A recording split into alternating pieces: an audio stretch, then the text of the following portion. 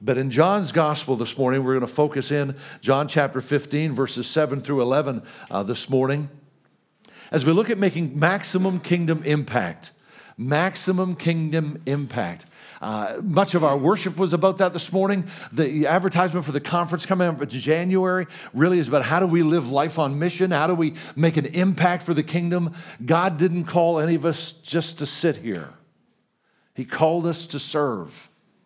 John's Gospel, chapter 15, verses 7 through 11. I'm reading from the New American Standard this morning, and I encourage you to follow along in whatever translation you have in paper or electronically. If you abide in me and my words abide in you, ask whatever you wish, and it will be done for you.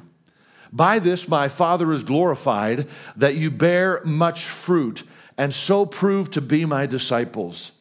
Just as the Father has loved me, I have also loved you. Abide in my love. If you keep my commandments, you will abide in my love, just as I have kept my Father's commandments and abide in his love. These things I have spoken to you so that my joy may be in you and that your joy may be made full. Let's pray together.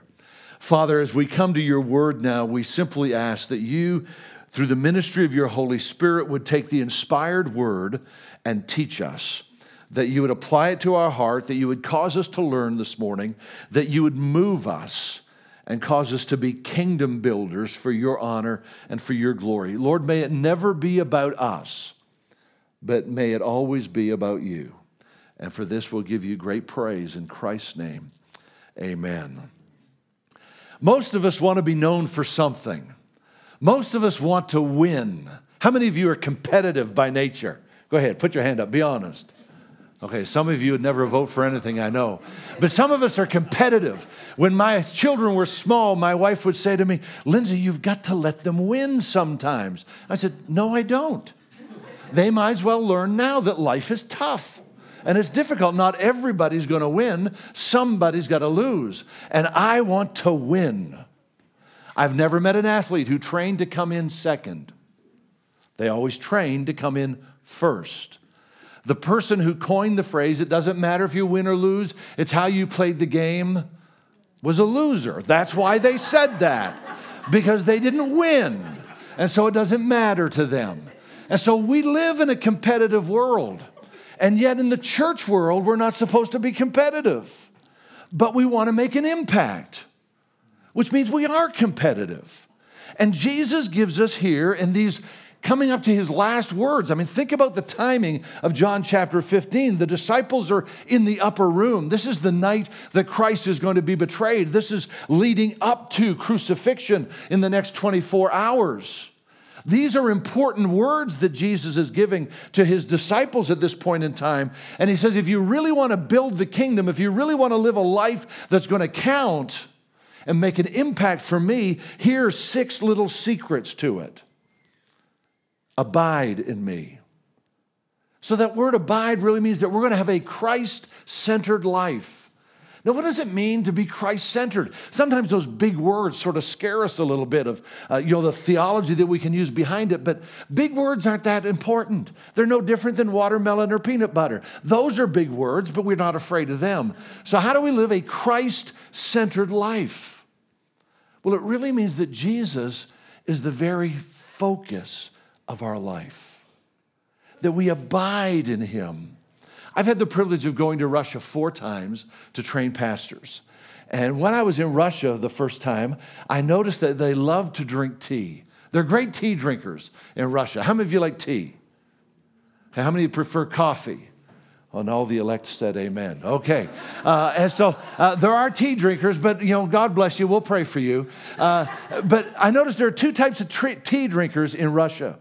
The first group poured their hot water into just a regular glass, and they held on to it. I mean, they have hands of steel, these Russians, because, it burnt me. I like a mug, so I've got a handle, And they pour it, and they put their tea bag in there on that nice little string, and they dip it in and out. And then they take it out and put it on a spoon, and they pull the little string around and get the last little drop, and they're good. Right? They're going to drink their tea. Now, what's going to happen to their tea? Nothing. It's going to get a little bit colder, but it'll never get any stronger because they've taken the tea bag out. We're going to call them, for the purpose of this point, the dippers. Then I noticed that there was another group of tea drinkers in Russia. They put their tea bag in, and it stayed there. And they stirred it around a little bit, but it stayed there. What's going to happen to their tea? It's going to get stronger as time progresses. We're going to call them the abiders. That's what it means to abide in Christ, to be in his presence, to sit there and to soak there and to engage with him day after day after day. We don't want to bounce in and out of his presence, which we really can't do, because if you know Jesus today as your Lord and Savior, the Spirit of the living God resides within you. So he is always with us. But we try to run from him and hide from him as we engage in activities that don't glorify him. And so we don't want to be the dipper. We want to be the abider. We want to be the one who's so focused in on who Jesus is. We want him to be pleased with every part of our life. I met my wife when I was a teenager. I was in high school. Now, she wouldn't admit to this necessarily in public, but she's older than me. So she was already out of school. When I first met her, and I thought I wanted to take her out on a date. See, I met her, I remember where we were, what day of the week it was, what she was wearing, what we were doing, all of those things about that event.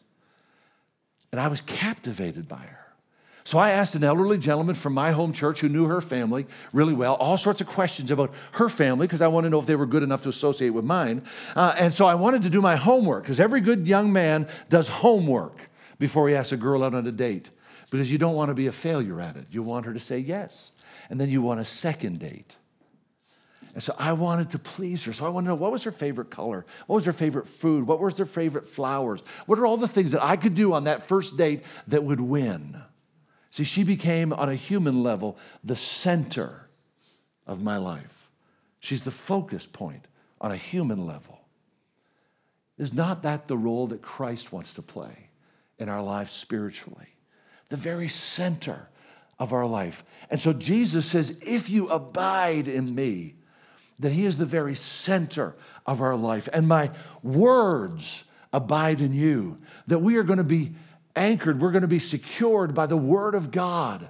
We need to be students of the Scripture. The studies tell us that most people never open the Scriptures from Sunday to Sunday. They, many times, and I've watched over the years as a pastor of the church, watch people leave the church building, take their Bible, sit it in the back window of their car, or sit it somewhere in their vehicle, and there it sits till next Sunday. They know right where it is on their way to church. Now, unfortunately, there's a lot of churches you can go to today where you don't need the Bible. Praise God, this is one of the ones that you do need it. Our life needs to be, if we're going to live that maximum kingdom impact life, we need to be anchored by the Word of God. See, storms come. Every one of us in this room this morning are either in a storm, have just come out of a storm, or getting ready to go into a storm. That's life. When people say, why do bad things happen? Because it's life. We're fallen creatures. Sin exists in our hearts and our lives. And we live in a fallen, broken world. And if you don't believe that, just go to the mall and sit down and watch people for a little while. I walked into the mall just the other day. I don't like shopping unless I'm looking for something, but I love people watching. You know? And this poor lady over here was ready to just tear her child apart for his activity. And I mean, she would no longer could keep it a secret. It's like full lung capacity. And then you see others, you just watch their body language. They're in a storm. It's the Word of God that gives us direction. It's the Word of God that answers our questions. We want to know what to do. Ask God to show us a verse of Scripture so we know what to do. We don't need feelings, because our feelings will lie to us. Many times we say, well, I don't feel like, I mean, do you ever not feel like going to church? I mean, it used to happen to me every once in a while, even as the pastor of the church, thinking, I don't feel like going. I don't think the message is going to be that good today, you know? I mean, I just don't feel like it. Or I don't feel like talking to that person over there, even though they've made an appointment to see me. My feelings will lie to me. The truth is, I'm commanded to go to church. It's not an option for me. I go because I need to be there. I'm part of a body that builds one another up. And so it's the Word of God. I need to keep coming back to the Word of God when I make big life decisions, when I deal with the issues of my life or my family or my children or my grandchildren. My task is to build into them the truth of the Word of God. Because when the storm comes, what do we cling to? A number of years ago, I was diagnosed with an incurable but controllable blood disease. And so we were walking through that storm, wondering what it was going to look like. And I was going for blood work regularly. In fact, I remember one Sunday morning leaving the church building between Sunday school and church to run to the hospital so they could take another sample of blood. And then back to the church. I'm all wired up with the microphone and everything for those things. And on our way to, after the liver biopsies and all of those things, and my wife and I are going to see a specialist, and she said, "How do you feel?" I said, "I feel fine. The doctor didn't tell me there was something wrong. I wouldn't know there was something wrong. I feel great." She said, "No, I don't mean that. How do you feel?" Now, all of the men in the room just think, "Yeah, don't you hate that question?" The women love that question, but the men hate that question because we don't want to talk about our feelings that much. And I simply looked at my wife and I said, "Here's been my prayer. This is how I feel. Lord, if this is the path you have for me to walk, then that's fine, because you'll walk with me.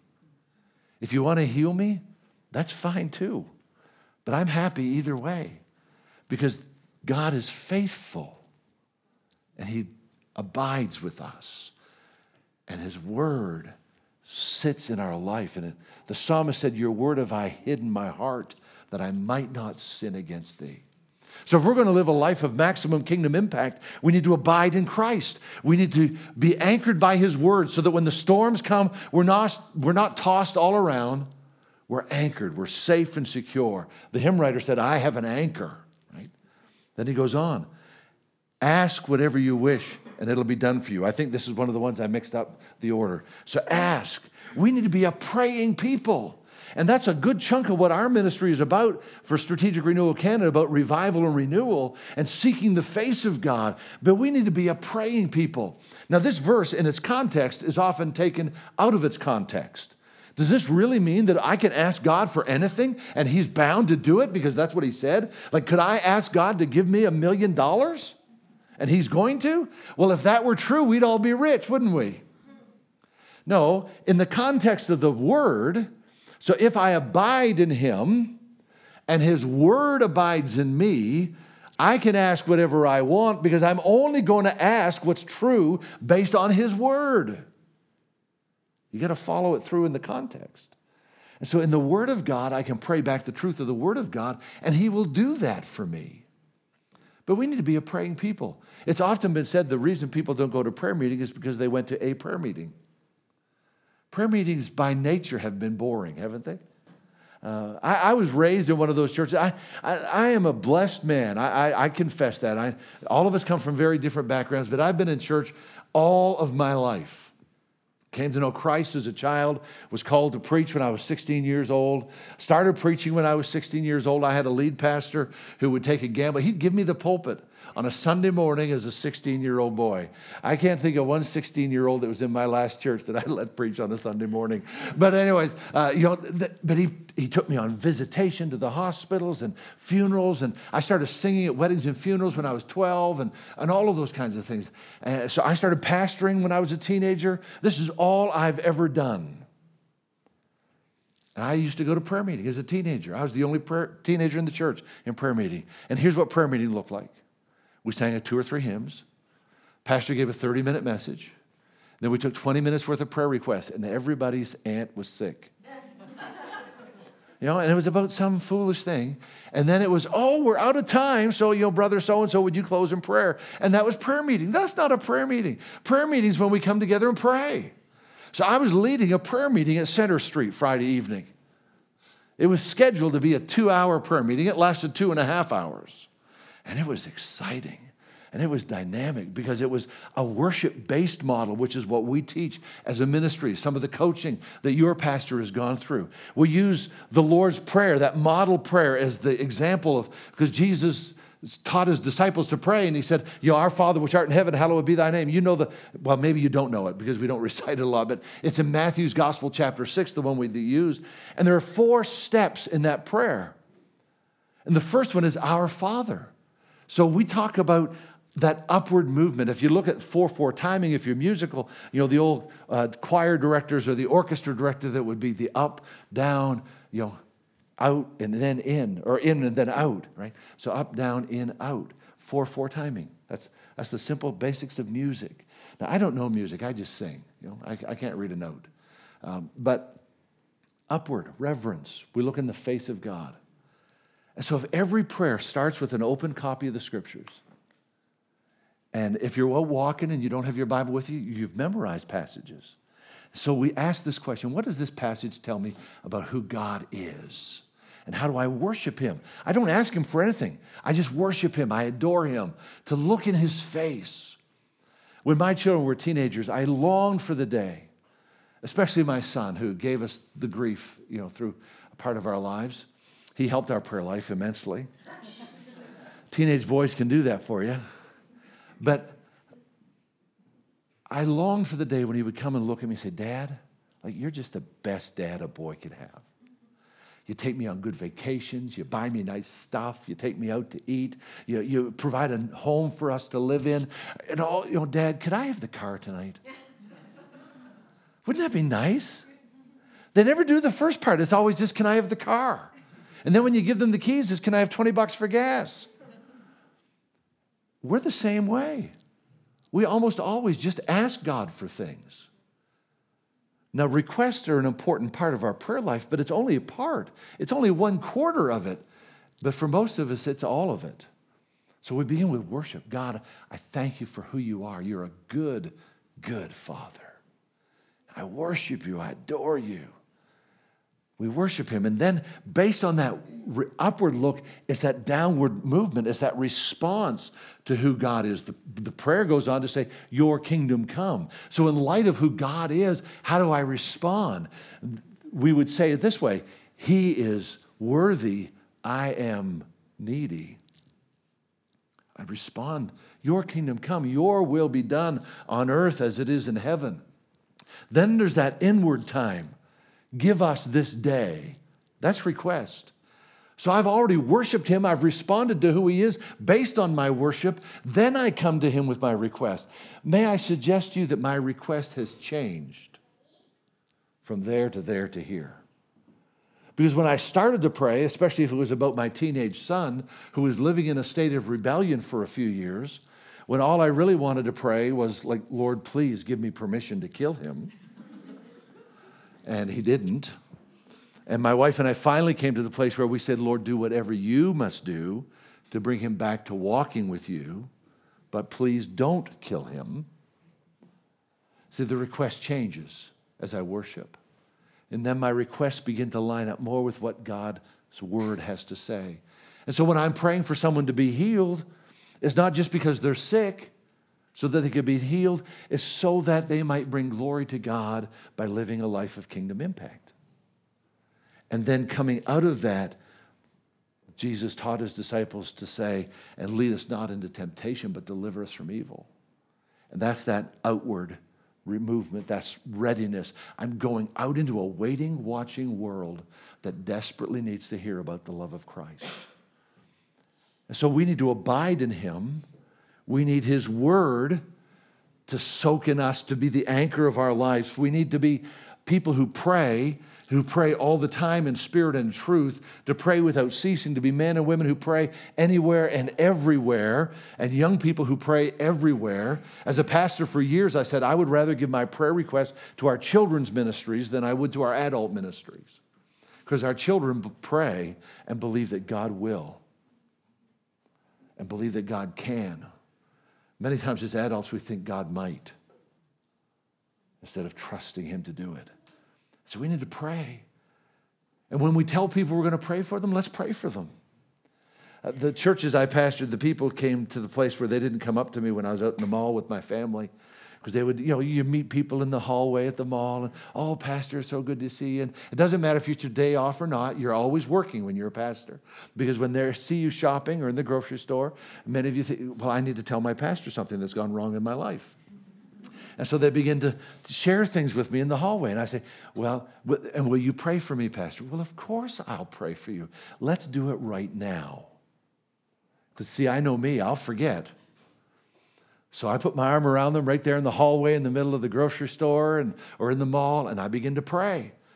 Well, after a while, that word spreads and no one talks to you in the mall, so it's awesome. But if you're going to pray for people, pray for them. I don't promise you will and don't.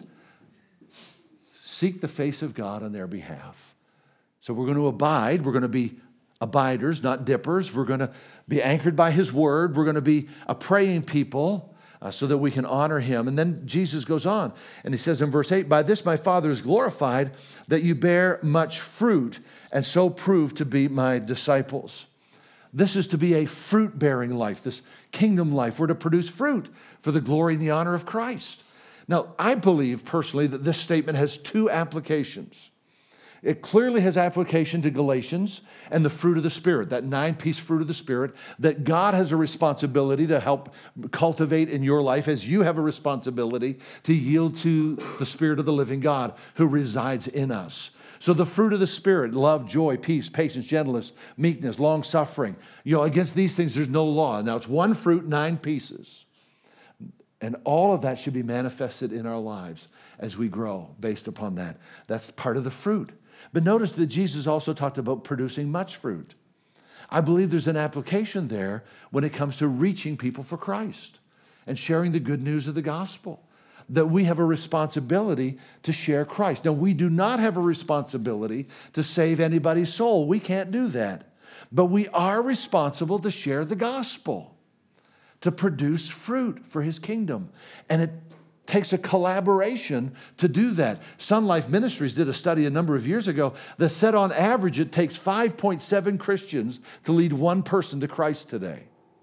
And so it's a group effort as we do it together. One shares the gospel, someone else comes along and shares the gospel, one waters, one plants, one cultivates. It's a group affair as we bear much fruit for the kingdom of God.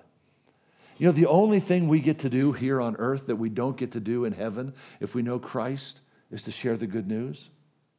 Everything else we do, think about it. Everything we do as the body of Christ, we're going to do better in heaven. We're going to sing better. We're all going to be in perfect health. We don't know what that looks like, but we know we're not going to need glasses. I think everybody's going to look like me personally, but we're going to be perfect. I think I'm the perfect weight, perfect size. My doctor doesn't think so, but I do. And so we're going to have that perfect health. We're going to eat there. Now, best I can tell, the vegetarians are finally going to win. That's why I eat meat now, because we're not going to get it in heaven as best I can tell. So it talks about fruit. That's all it talks about in the New Testament. And so eat steak, be healthy. And so, but we're going to eat, we're going to fellowship, we're going to worship, we're going to enjoy the saints of all ages. All of those things, we're going to be involved in activity. We don't know what it all looks like, but I know this. The only thing we won't get to do is to produce fruit for the kingdom by winning people to Christ. And so we need to see our opportunities and build credible relationships with lost people so that they can see in us the truth of the gospel and so that we can win them with the gospel and share the good news and look at opportunities. My dear friend who has gone to be with the Lord, the late Dr. John Moore. Some of you don't know who he is at all, but he's a Scottish evangelist, or was a Scottish evangelist, a hymn writer, wrote hundreds of hymns. His most famous hymn is Burdens Are Lifted at Calvary, for those of you that have a huge church background. John was a gracious, godly man. A number of years ago, he planted a fruit tree in his backyard in Richmond Hill, Ontario. And he said to me, Lindsay, I did everything I was supposed to do. I watered it, I fertilized it, I pruned it, I talked to it, and it didn't produce fruit. And the next year, I watered it, and I fertilized it, and I pruned it, and I talked to it, and it didn't produce fruit. In the third year, he said, I watered it and fertilized it and talked to it, and that wonderful Scottish brogue said, you produce fruit this year, or you're coming out of the ground. Because he didn't plant it for shade. He planted it for fruit. Christ didn't save you so you could be an ornament in the church. He saved you so that you could be active and produce fruit. So I ask people all the time, who are your three? I encourage people to always be praying for groups of three individuals that you know that don't know Jesus, and for you to build a strategy to do an act of kindness for them, an opportunity to share the good news with them, and a cultivating experience. And then you could bring them to a harvest event where they'll come to know Christ as Lord and Savior. But we need to see them as opportunities. Lost people desperately need Jesus. When I was still pastoring and traveling a lot in between Sundays, I often used to ask the Lord to give me an empty seat on the plane next to me. See, I fly economy, but I'm built for first class. And I'd ask, some of you will get that tomorrow. I'd ask the Lord to give me an empty seat because I wanted that extra space because I needed to finish late on a Saturday night sometimes the message that was going to be delivered the next morning. I've been landing at an airport at 1 o'clock in the morning to get home so that I could be in my own pulpit on a Sunday morning. And I wanted that space. And every time I asked God for an empty seat, he gave me somebody in it. And almost always somebody who wanted to talk. You know, and you can tell that the moment you get on the plane, really. I mean, if you say hi to them and they say hi and pull out a book, it's going to be a quiet flight. But if they say hi, what do? You're in for a conversation. And so we start, and every time God will put somebody sitting next to me, and I have a glorious opportunity to share the gospel. It's not like they can escape at 37,000 feet. And once they hear I'm a pastor, they expect me to say something. So once they know you're a Christ follower, they expect you to say something. We share the gospel to produce much fruit. It is a privilege to be the spiritual intern at the delivery of a new baby into the kingdom of God. That's really the picture. I was present when all three of my children were born. It was miraculous. It was amazing. I loved it. You know, labor and delivery didn't bother me at all. But yeah, I loved it. It bothered my wife significantly. But those children, and to be there and to watch that moment. How about when you get down on your knees with somebody and they ask Jesus to be the master of their life? Oh, that is by far sweeter than watching the delivery of my three children. Produce much fruit. Then Jesus goes on, and just as the Father has loved me, I have also loved you. Abide in my love. We need to be love motivated. Love motivated. Why do we do the things that we do? When I was 5 years old, I ran away from home successfully for the first time. I'd tried before that, but I was successful when I was 5. See, I grew up in a military family. My dad was in the Navy, my mother was in the Air Force. And so people talk about parents being strict today. You got nothing on my folks. And every time my dad went to sea, he'd go for a year at that point in time. And so I really didn't know my dad till I was a teenager. And so when he would come home for a short time, whatever it was, but when he was gone, we would move back to the city of Moncton, New Brunswick. Didn't matter where we lived. We moved back to Moncton, New Brunswick to live with my grandparents. So my grandparents were really more like parents to me, and they were spiritually were my mentors as a child. And so I ran away from home to live with my grandparents. So when I was 5, they came for a quick little visit, and when it was time for them to leave and to drive back to their home, which was about a 6-hour drive away, they couldn't find me to say goodbye. And so they said, well, we've got to go. And so they left, and you see, what they didn't know is I was under all of the stuff in the back seat of their car. I had hidden under their stuff. And I knew that I stayed there long enough, my grandmother wouldn't turn around. And so I stayed under there for about 2 hours. And we finally got to this place where I sort of popped up, just about gave her a heart attack. And she went and found a payphone, and you young people don't know what that is, so you can Google it after service. And got a payphone, called my parents, said, we found him, we got him, we're keeping him. And so I went home, and I lived with my grandparents for the next 3 months. So September through December, really. And as a 5-year-old, my grandmother would say to me, Lindsay, would you take this, whatever she made, it might have been a loaf of bread or a bottle of pickles or some jam, to dear old Mrs. McFarland, who lived across the street. Dear old Mrs. McFarland was this elderly lady that even her family didn't go visit, but I would go see Mrs. McFarland, and I would stay with her for hours. And the people of the community would say, isn't he a nice boy? He goes and spends time with that old lady when no one else does. Here's what nobody knew. When I would go see Mrs. McFarland, she had the biggest box of chocolates I had ever seen in my life. And she would open up that box of chocolates and say, here you go, Lindsay, help yourself. Any boy in his right mind will spend time with an old lady with chocolate. It had nothing to do with my love for my grandmother or for Mrs. McFarland. It had everything to do for my love of chocolate. Now, let me say this. Don't you think as adults we're almost exactly the same? We've just learned to disguise it a little bit better. What's our motivation for service? Why do we want to serve God? Is it so that we'll get recognized? Is it so that someone will say, good job? So that someone else can give us the credit or the kudos for that? Or is it simply because we love God and we want Him to be pleased? See, service is not always the upfront stuff. I mean, a guy like me, I've had the privilege of being really upfront since I was a kid. But there's a lot of service things you do that are behind the scenes that nobody else ever sees. Even in the pastoral role, or you look at the people that work with the children or work in the baby nurseries. The unsung heroes of the church, the people who come and set up week after week as a church plant. The things that go on behind the scenes that no one ever sees. They don't do it so that someone else will see it. They do it because they love the Lord. Now, it doesn't hurt us to say thank you, but our motivation has got to be that we love God. Because we love God, we want to serve Him. And we serve Him by serving one another. And we serve Him by serving our community and reaching into our community and finding ways to serve our community without expectation. Now, we're praying that fruit comes as a result of that. But we need to live that life that's love motivated and for no other reason. One other thing before we finish, as we come to verse 11, Jesus said, these things I've spoken to you so that my joy may be in you and that your joy may be made full. We are to be a joyful people. A joyful people.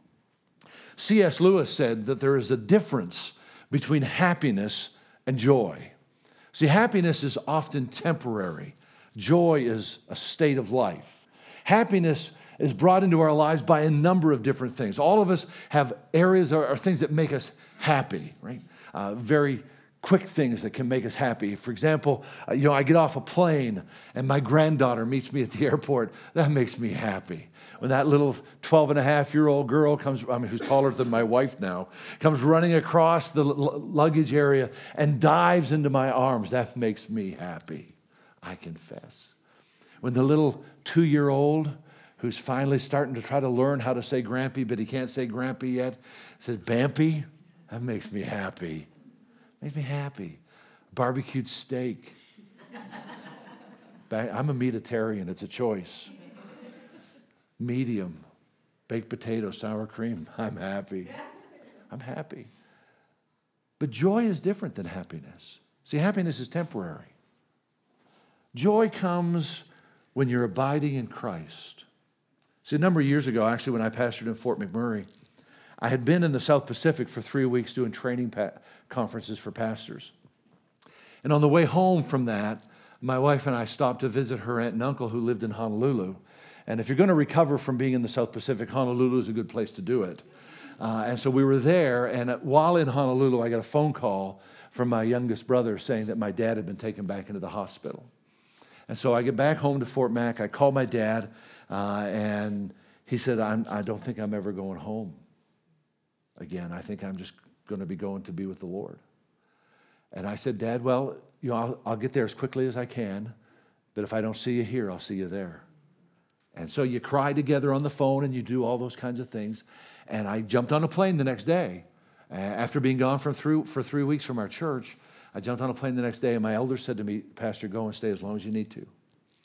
And I flew into the city of Moncton to see my dad, and I went to visit him in the hospital. I sat every day in the hospital with him. And for the first week, it was just like us sitting here talking and visiting with one another. You'd never know there was a thing wrong with him. And we laughed and we talked and we cried. And he said, go visit your friends. I said, I didn't come across the country to visit my friends. I came across the country to spend time with you. And so I said, Dad, why don't I go downstairs to Tim Hortons? Your favorite donut is a Boston cream. And I'll get a Boston cream donut and a couple of coffees, and we'll enjoy that. And he said, my dad, Navy man, most disciplined man I ever knew, said to me, it's not good for my cholesterol. Warped sense of humor as his son has, I looked at him and said, who cares? You're dying. He said, you're right, buy a dozen. So I bought a dozen Boston cream and 2 cups of coffee, and he and I took care of that. The next morning I walked in, he said, I'd like Kentucky Fried Chicken today. I gained 10 pounds watching my dad go to be with the Lord. There was nothing happy about those moments. His funeral came. He lasted about 2.5 weeks. I got my family across the country to see him. We went to the funeral home, had visitation. Hundreds of people came to see us as a family. I stood by his casket to give part of the eulogy as part of the service that day. Remembrance. There was nothing happy about saying goodbye. See, my dad died at the age of 67. And he was the third of our parents to die within a 48-month window. But there was joy. And there was joy because I had the privilege of preaching an evangelistic crusade near my home years before that. And my parents came every night. And at that evangelistic crusade, my dad publicly acknowledged Jesus Christ as Lord and Savior. So there was joy because I was able to release him from the love I had for him to a much greater love as he went to be with Jesus. And I know this with absolute certainty, I shall see him again. There's no happiness, but there's joy. And when you know Jesus and your family knows Jesus, and our family are often the hardest ones for us to reach. Let's be honest. They're the hardest ones because they know all of our failures already. They know all of our flaws. And when they see the change of the gospel in us, we have a glorious opportunity. Now, I wish I could tell you that all of your family will trust Christ. I pray that's true, but it's not always true. I've had to say goodbye to family members who did not. And it breaks your heart. But if we're going to live a life that counts, if we're going to live a life of maximum kingdom impact, I need to abide in him. I need to have his word fixed deep in my heart and believe the truth of it from cover to cover. We can't take this precious book and wield it up and say this is true and this isn't. It's either true or it isn't. And if it's not true, then throw it away. Let's go play a game of golf. But if it's true, then let's live it out so people can see it in us. We should be different than everybody else because of this precious book. We need to have the word anchored deep in our heart. We need to be a people who pray and see heaven moved because we've cried out to our God who is able to do more than we can dream or imagine. As a result of that abiding presence, we will be fruit-bearing. It's the natural byproduct of a healthy life. You produce fruit for the kingdom of God. You're always checking your motivation, and it's for a love and a love for Christ. And he gives us joy no matter what we walk through. Now, I often say I love passages of Scripture that start with the little word if. Because I'm boggled by the fact that a holy, sovereign God gives you and I the ability to make some choices if you abide. To a degree, it's your call. To a degree, God has given us ability to make some choice. So here's my conclusion. Will you choose this day to abide in Christ, to live a life of maximum kingdom impact, to have his word saturate your life, to be a praying movement for the kingdom of God, to produce much fruit for his glory, for his glory. What a thrill to be motivated by his love for a lost world and to experience the joy of the Lord. See, there's nothing worse than a grumpy Christian. You can pick them out. You go to a restaurant on a Sunday, there's one. And they're the ones who didn't tip. You know? The joy of the Lord is my strength. If you abide. It's your decision today. Will you? Let's pray. Father, thank you. Thank you for your word. Thank you for the privilege of being here today to share it with these folks. I pray that through the ministry of your Spirit now, you will take Scripture and apply it deep to our hearts, and that each of us will make a conscious choice to serve you with everything we've got in the time that we have for your honor and glory. And we will give you great praise in Christ's name. Amen.